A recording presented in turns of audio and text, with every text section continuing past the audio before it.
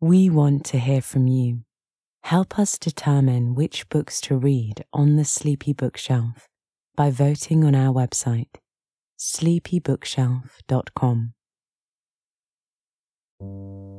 Good evening and welcome to the Sleepy Bookshelf, where we put down our worries from the day and pick up a good book. I'm your host, Elizabeth. I'm so pleased you chose to be here tonight. This evening we'll be returning to Little Women, but before we open our book, just enjoy this moment to relax. You have nothing left to do, nothing to worry about.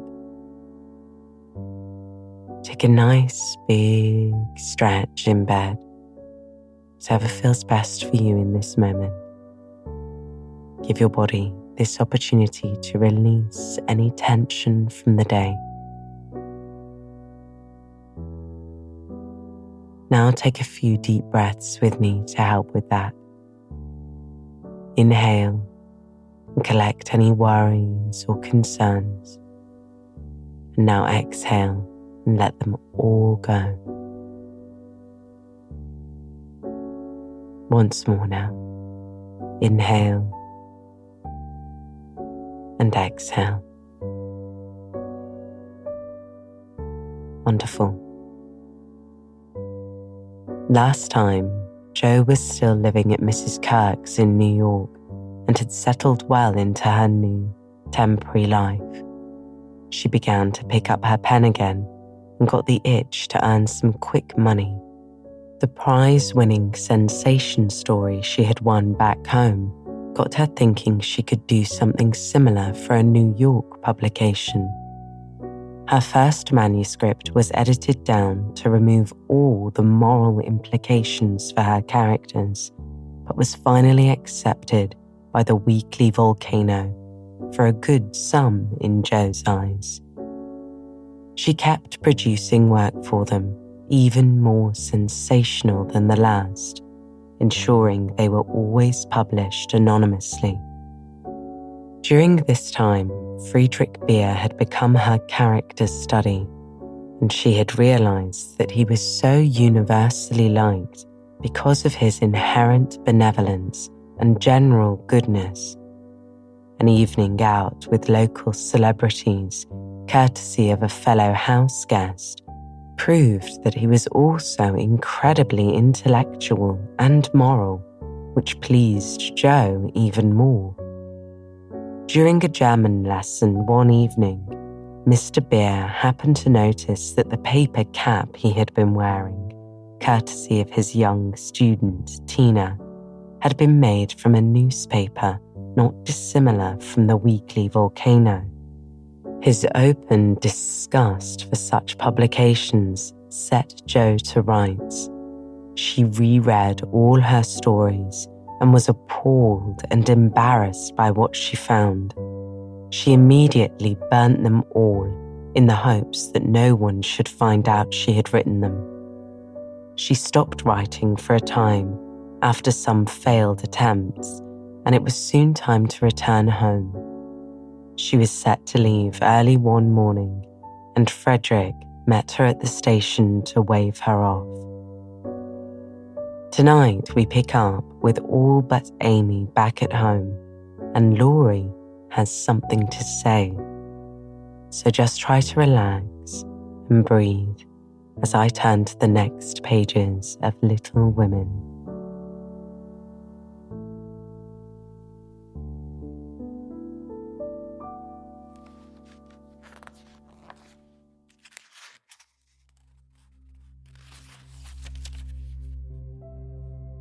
Chapter 35. Heartache. Whatever his motive might have been, Laurie studied to some purpose that year, for he graduated with honour and gave the Latin oration with the grace of a Phillips and the eloquence of a Demosthenes, so his friends said. They were all there, his grandfather, oh so proud, Mr. and Mrs. March, John and Meg, Jo and Beth, and all exulted over him with the sincere admiration which boys make light of at the time, but fail to win from the world by any after triumphs. I've got to stay for this confounded supper, but I shall be home early tomorrow. You'll come and meet me as usual, girls, Laurie said as he put the sisters into the carriage after the joys of the day were over. He said girls, but he meant Jo, for she was the only one who kept up the old custom. She had not the heart to refuse her splendid, successful boy anything, and answered warmly, "I'll come, Teddy, rain or shine, and march before you playing 'Hail the Conquering Hero Comes' on a mouth harp." Laurie thanked her with a look that made her think in a sudden panic. "Oh, dearie me, I know he'll say something. Then what shall I do?" Evening meditation and morning work somewhat allayed her fears, and having decided that she wouldn't be vain enough to think people were going to propose when she had given them every reason to know what her answer would be, she set forth at the appointed time, hoping Teddy wouldn't do anything to make her hurt his poor feelings. A call at Meg's and a refreshing sniff and sip at the Daisy and Demijohn still further fortified her for the tete-a-tete, but when she saw a stalwart figure looming in the distance, she had a strong desire to turn about and run away. "Where's the mouth harp, Jo?" asked Laurie as soon as he was within speaking distance. "I forgot it," and Jo took heart again, for that salutation could not be called lover-like. She always used to take his arm on these occasions. Now she did not, and he made no complaint, which was a bad sign, but talked on rapidly about all sorts of faraway subjects, till they turned from the road into the little path that led homeward through the grove. Then he walked more slowly, suddenly lost his fine flow of language, and now and then a dreadful pause occurred. To rescue the conversation from one of the wells of silence into which it kept falling, Jo said hastily, "Now you must have a good long holiday." "I intend to." Something in his resolute tone made Jo look up quickly to find him looking down at her with an expression that assured her the dreaded moment had come, and made her put out her hand with an imploring, "No, Teddy, please don't." "I will, and you must hear me. It's no use, Jo. We've got to have it out, and the sooner the better for both of us," he answered, getting flushed and excited all at once. "Say what you like then, I'll listen," said Jo with a desperate sort of patience. Laurie was a young lover, but he was in earnest and meant to have it out, if he died in the attempt, so he plunged into the subject with characteristic impetuosity, saying in a voice that would get choky now and then, in spite of manful efforts to keep it steady. "I've loved you ever since I've known you, Jo. Couldn't help it. You've been so good to me. I've tried to show it, but you wouldn't let me. Now I'm going to make you hear and give it an answer, for I can't go on so any longer." "I wanted to save you this. I thought you'd understand," began Jo, finding it a great deal harder than she expected. "I know you did, but the girls are so strange, you never know what they mean. They say no when they mean yes and drive a man out of his wits just for the fun of it," returned Laurie, entrenching himself behind an undeniable fact. "I don't. I never wanted to make you care for me so, and I went away to keep you from it if I could. I thought so. I was like you. But it was no use. I only loved you all the more, and I worked hard to please you. And I gave up billiards and everything you didn't like and waited and never complained, for I hoped you'd love me, though I'm not half good enough. Here there was a choke that couldn't be controlled, so he decapitated buttercups while he cleared his confounded throat. You are. You're a great deal too good for me, and I'm so grateful to you, and so proud and fond of you. I don't know why I can't love you as you want me to. I've tried, but I can't change the feeling, and it would be a lie to say I do when I don't. Really, truly, Jo. He stopped short and caught both of her hands as he put the question with a look that she did not soon forget. Really, truly, dear. They were in the grove now, close by the stile, and when the last words fell reluctantly from Jo's lips, Laurie dropped her hands and turned as if to go on. But for once in his life, the fence was too much for him, so he just laid his head down on the mossy post and stood so still that Jo was frightened. Teddy, I'm sorry. So desperately sorry. I could kill myself if it would do any good. I wish you wouldn't take it so hard. I can't help it.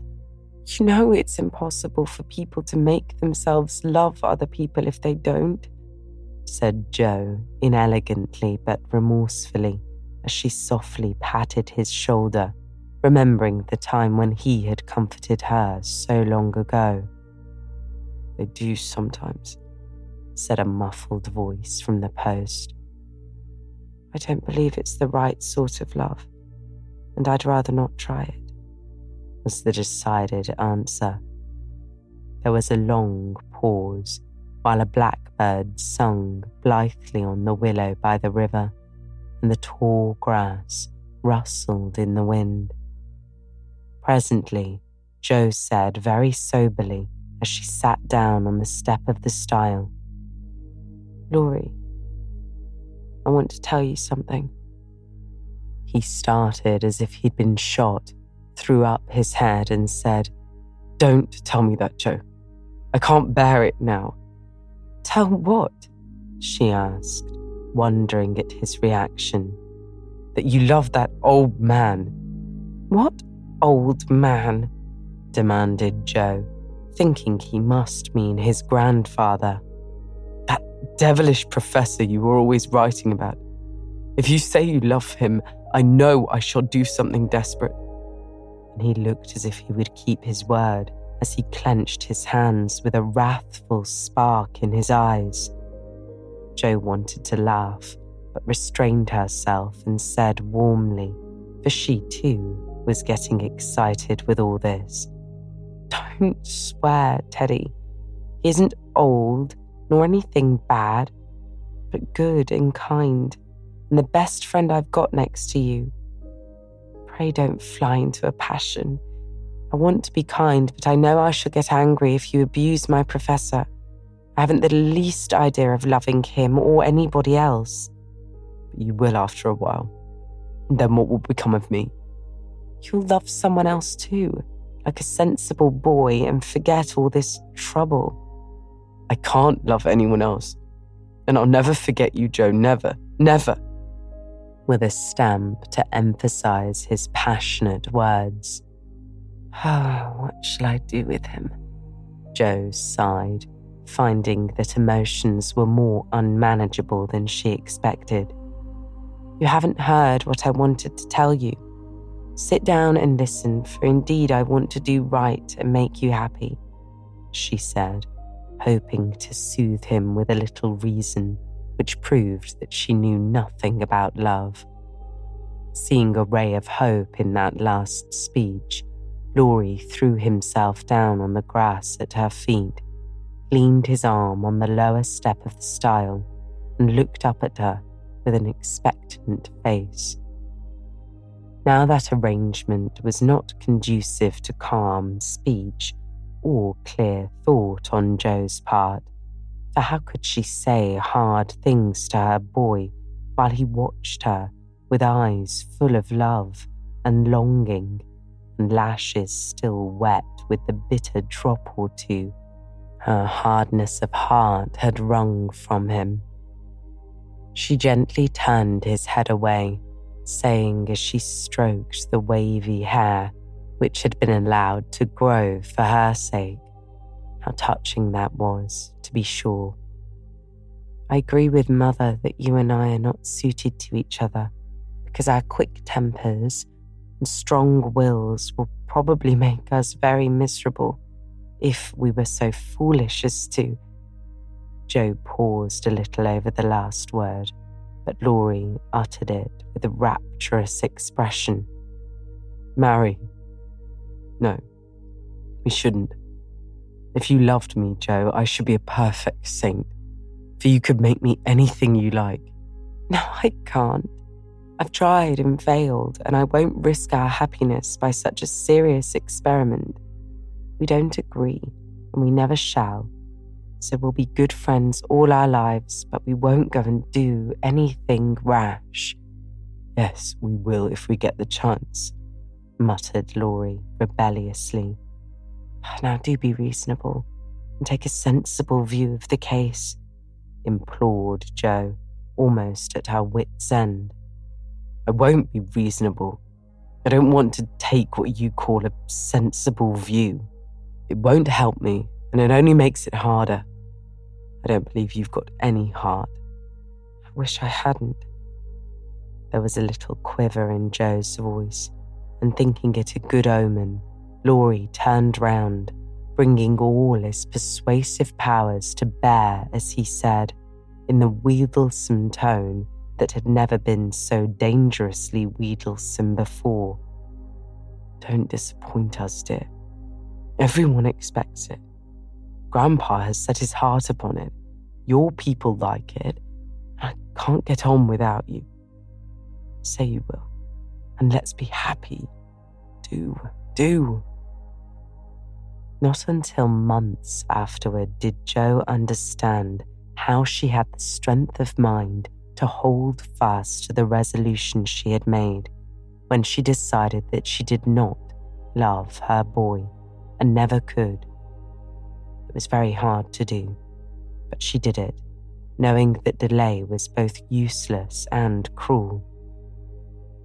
I can't say yes, truly, so I won't say it at all. You'll see that I'm right by and by and thank me for it, she began solemnly. I'll be hanged if I do. And Laurie bounced up off the grass, burning with indignation at the very idea. Yes, you will, persisted Joe. You'll get over this after a while and find some lovely, accomplished girl who will adore you and make a fine mistress for your fine house. I shouldn't. I'm homely and awkward and odd and old, and you'd be ashamed of me and we should quarrel. You can't help it even now, you see. And I shouldn't like elegant society, and you would, and you'd hate my scribbling, and I couldn't get on without it, and we should be unhappy. I wish we hadn't done it, and everything would be horrid. Anything more? Asked Laurie, finding it hard to listen patiently to this prophetic burst. Nothing more, except that I don't believe I shall ever marry. I'm happy as I am, and love my liberty too well to be in a hurry to give it up for any mortal man. I know better, broke in Laurie. You think so now, but there'll come a time when you care for somebody, and you'll love him tremendously and live and die for him. I know you will, it's your way, and I shall have to stand by and see it. And the despairing lover cast his hat upon the ground with a gesture that would have seemed comical if his face had not been so tragic. Yes, I will live and die for him, if he ever comes and makes me love him in spite of myself, and you must do the best you can," said Joe, losing patience with poor Teddy. "I've done my best, but you won't be reasonable, and it's selfish of you to keep teasing for what I can't give. I shall always be fond of you, very fond indeed, as a friend, but I'll never marry you, and the sooner you believe it, the better for both of us. So now." That speech was like gunpowder. Laurie looked at her a minute as if he did not quite know what to do with himself, then turned sharply away, saying in a desperate sort of tone, "You'll be sorry someday, Joe." "Where are you going?" she cried, for his face frightened her. "To the devil," was the consoling answer. For a minute, Joe's heart stood still as he swung himself down the bank toward the river. But it takes much folly, sin, or misery to send a young man to a violent death, and Laurie was not of the weak sort who are conquered by a single failure. He had no thought of a melodramatic plunge, but some blind instinct led him to fling hat and coat into his boat and row away with all his might, making better time up the river than he had done in any race. Joe drew a long breath and unclasped her hands as she watched the poor fellow trying to outstrip the trouble which he carried in his heart. "That will do him good. He'll come home in such a tender, penitent state of mind that I shan't dare to see him," she said, adding as she went slowly home, feeling as if she had murdered some innocent thing and buried it under the leaves. "Now I must go and prepare Mr. Lawrence to be very kind to my poor boy. I wish he'd love Beth. Perhaps he may in time, but I begin to think I was mistaken about her. Oh dear. How can girls like to have lovers and refuse them? I think it's dreadful." Being sure that no one could do it so well as herself, she went straight to Mr. Lawrence, told the hard story bravely through, and then broke down, crying so dismally over her own insensibility that the kind old gentleman, though sorely disappointed, did not utter a reproach. He found it difficult to understand how any girl could help loving Laurie, and hoped she would change her mind. But he knew even better than Joe that love cannot be forced, so he shook his head sadly and resolved to carry his boy out of harm's way, for young impetuosity's parting words to Joe disturbed him more than he would confess. When Laurie came home, dead tired but quite composed, his grandfather met him as if he knew nothing and kept up the delusion very successfully for an hour or two. But when they sat together in the twilight, the time they used to enjoy so much, it was hard work for the old man to ramble on as usual, and harder still for the young one to listen to praises of the last year's successes, which to him now seemed like love's labour lost.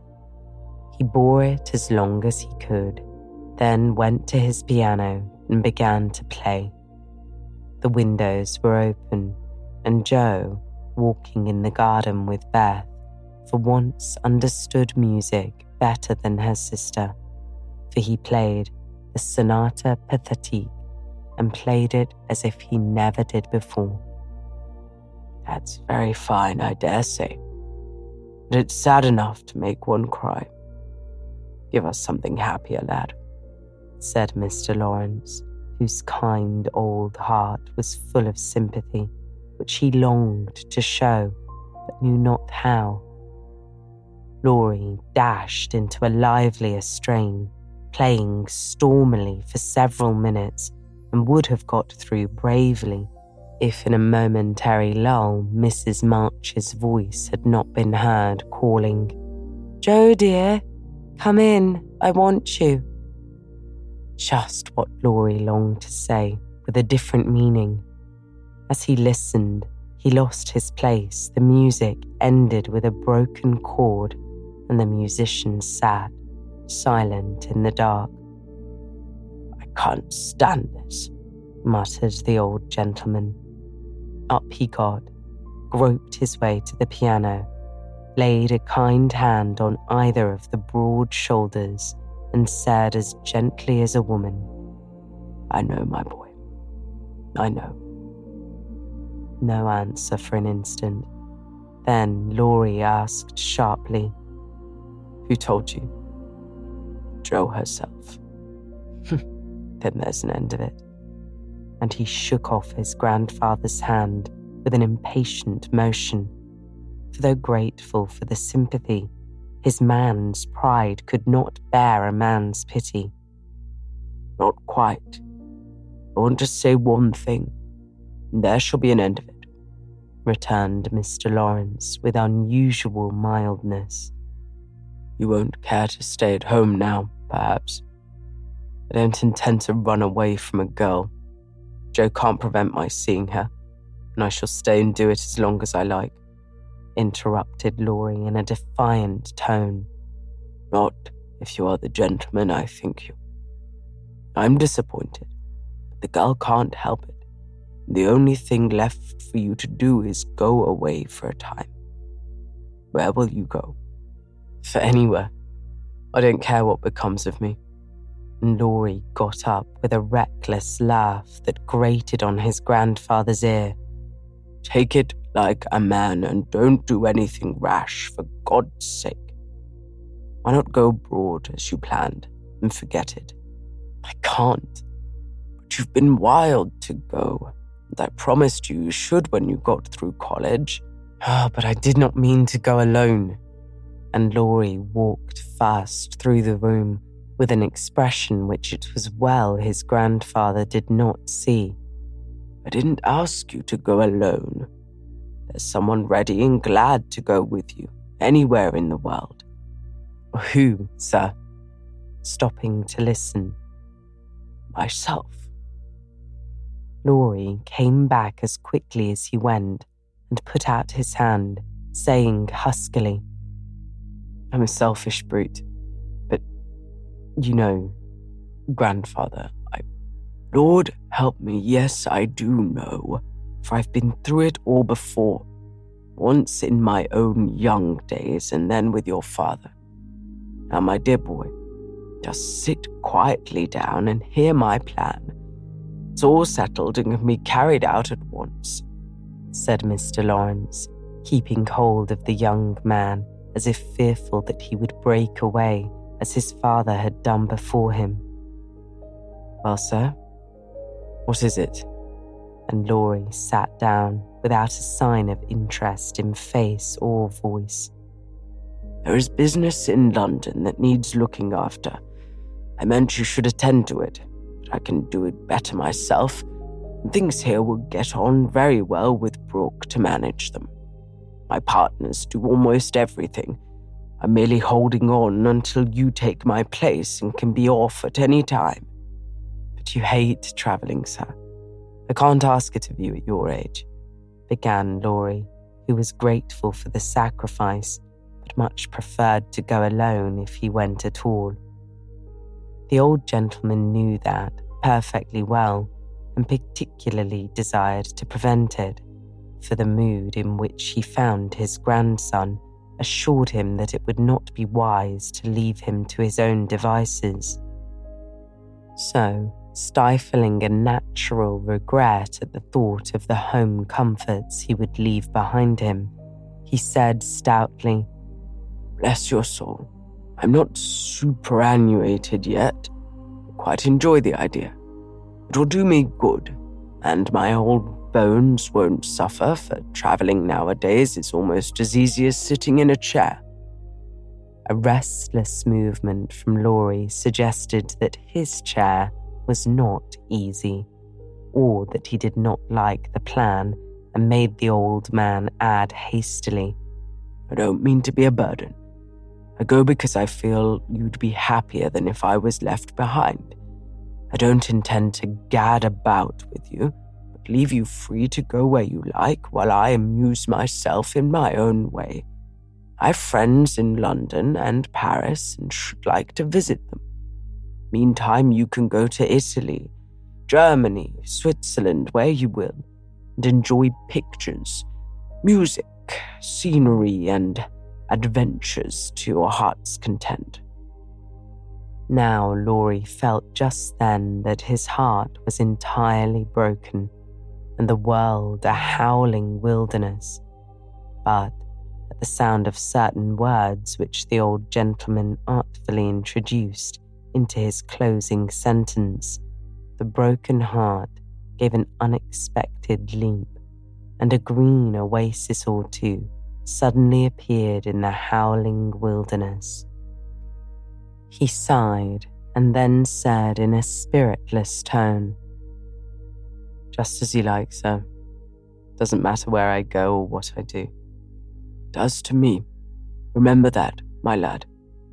I give you entire liberty, but I trust you to make an honest use of it. Promise me that, Laurie." "Anything you like, sir." "Good," thought the old gentleman.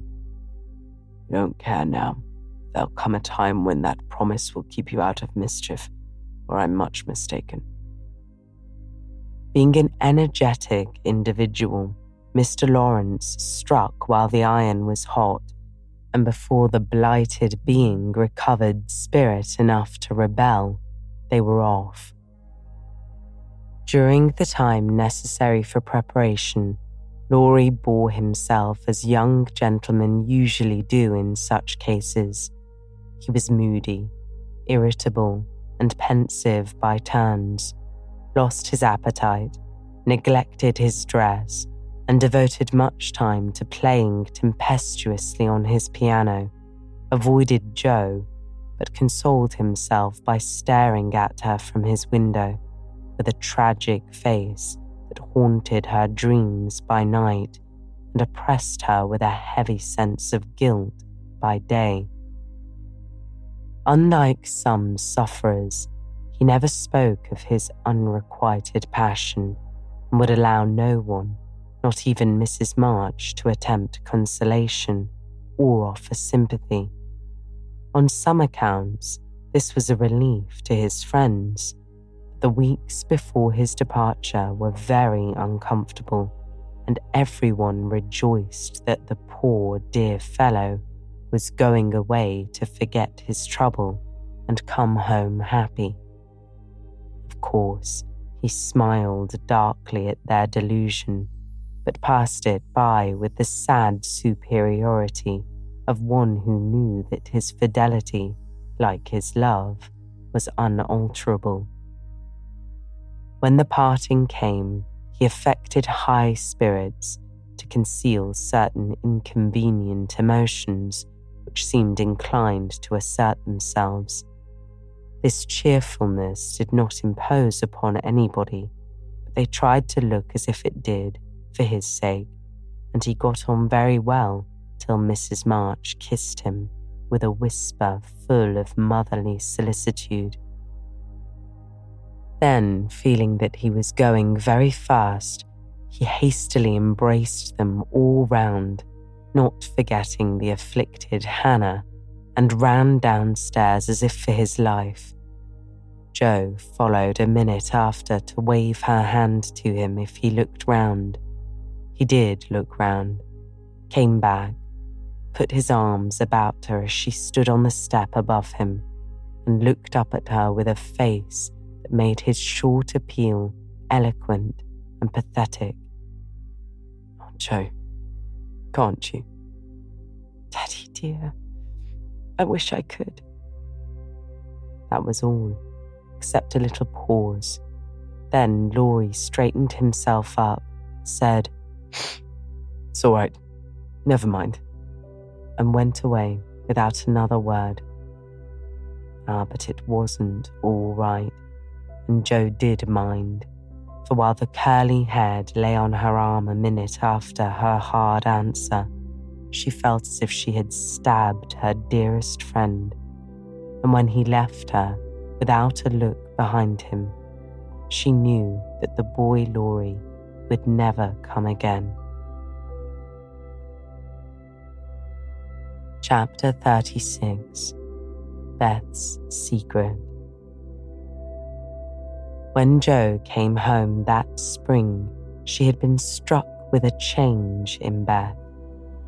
No one spoke of it or seemed aware of it, for it had come too gradually to startle those who saw her daily, but to her eyes sharpened by absence, it was very plain, and a heavy weight fell on Jo's heart as she saw her sister's face.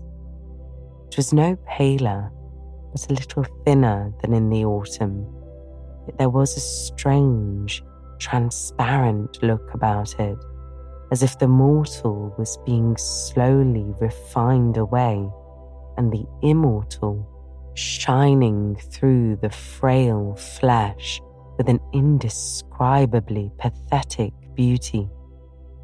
Jo saw and felt it, but said nothing at the time, and soon the first impression lost much of its power, for Beth seemed happy. No one appeared to doubt that she was better, and presently in other cares, Jo for a time forgot her fear. But when Laurie was gone, and peace prevailed again, the vague anxiety returned and haunted her. She had confessed her sins and had been forgiven. When she showed her savings and proposed a mountain trip, Beth had thanked her heartily, but begged not to go so far away from home. Another little visit to the seashore would suit her better, and as Grandma could not be prevailed upon to leave the babies, Jo took Beth down to the quiet place where she could live much in the open air and let the fresh sea breezes blow a little colour into her pale cheeks.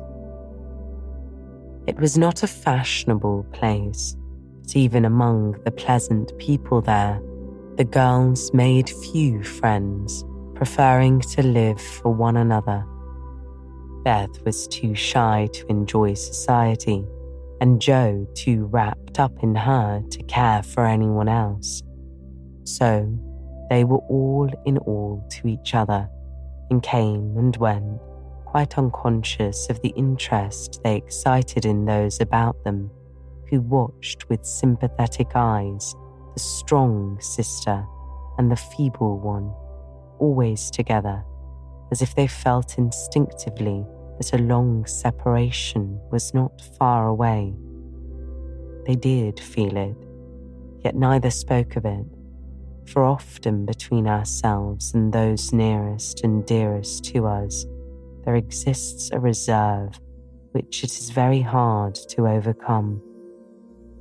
Jo felt as if a veil had fallen between her heart and Beth's, but when she put out her hand to lift it up, there seemed something sacred in the silence, and she waited for Beth to speak. She wondered, and was thankful also, that her parents did not seem to see what she saw, and during the quiet weeks when the shadows grew so plain to her, she said nothing of it to those at home, believing that it would tell itself when Beth came back no better.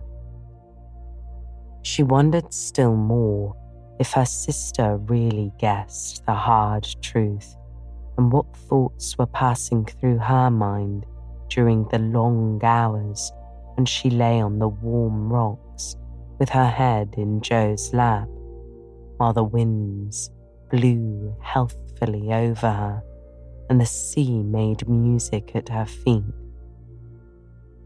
One day, Beth told her. Jo thought she was asleep, she lay so still, and putting down her book, sat looking at her with wistful eyes, trying to see signs of hope in the faint colour on Beth's cheeks.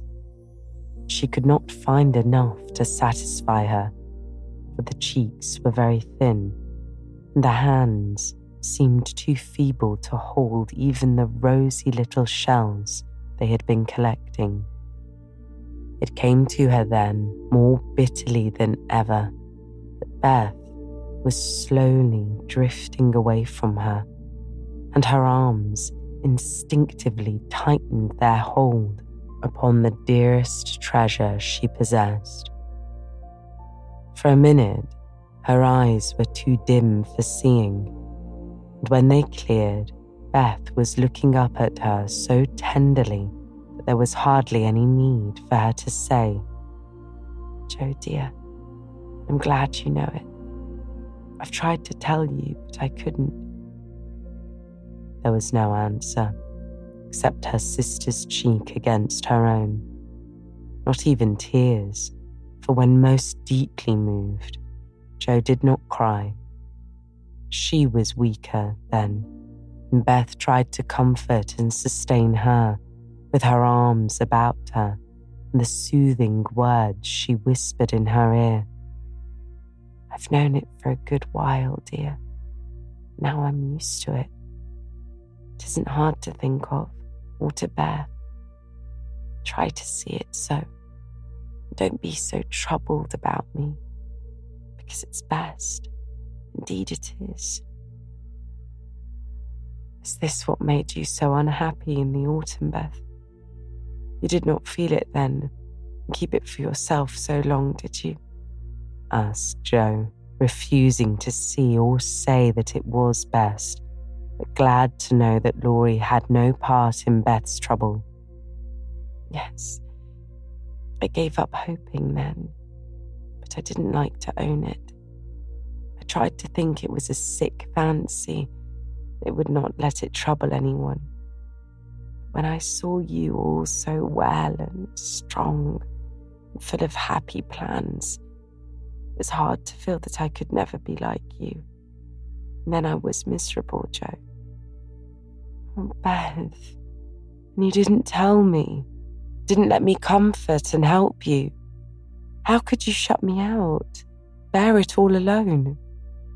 Jo's voice was full of tender reproach, and her heart ached to think of the solitary struggle that must have gone on while Beth learned to say goodbye to health, love, and life, and take up her cross so cheerfully. Perhaps it was wrong, but I tried to do right. I wasn't sure. No one said anything, and I hoped I was mistaken. It would have been selfish to frighten you all when Mommy was so anxious about Meg, and Amy away, and you so happy with Laurie. At least I thought so then. And I thought you loved him, Beth, and I went away because I couldn't," said Jo, glad to say the truth.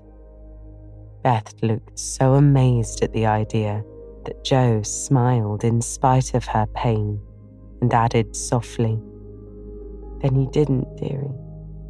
I was afraid it was so and imagined your poor little heart full of lovelornity all that while." "Why, Jo, how could I, when he was so fond of you?" asked Beth, as innocently as a child. "I do love him dearly. He's so good to me. How can I help it? He could never be anything to me but my brother. I hope he truly will be sometime." "Not through me," said Jo decidedly. "Amy is left for him, and they would suit excellently, but I have no heart for such things now."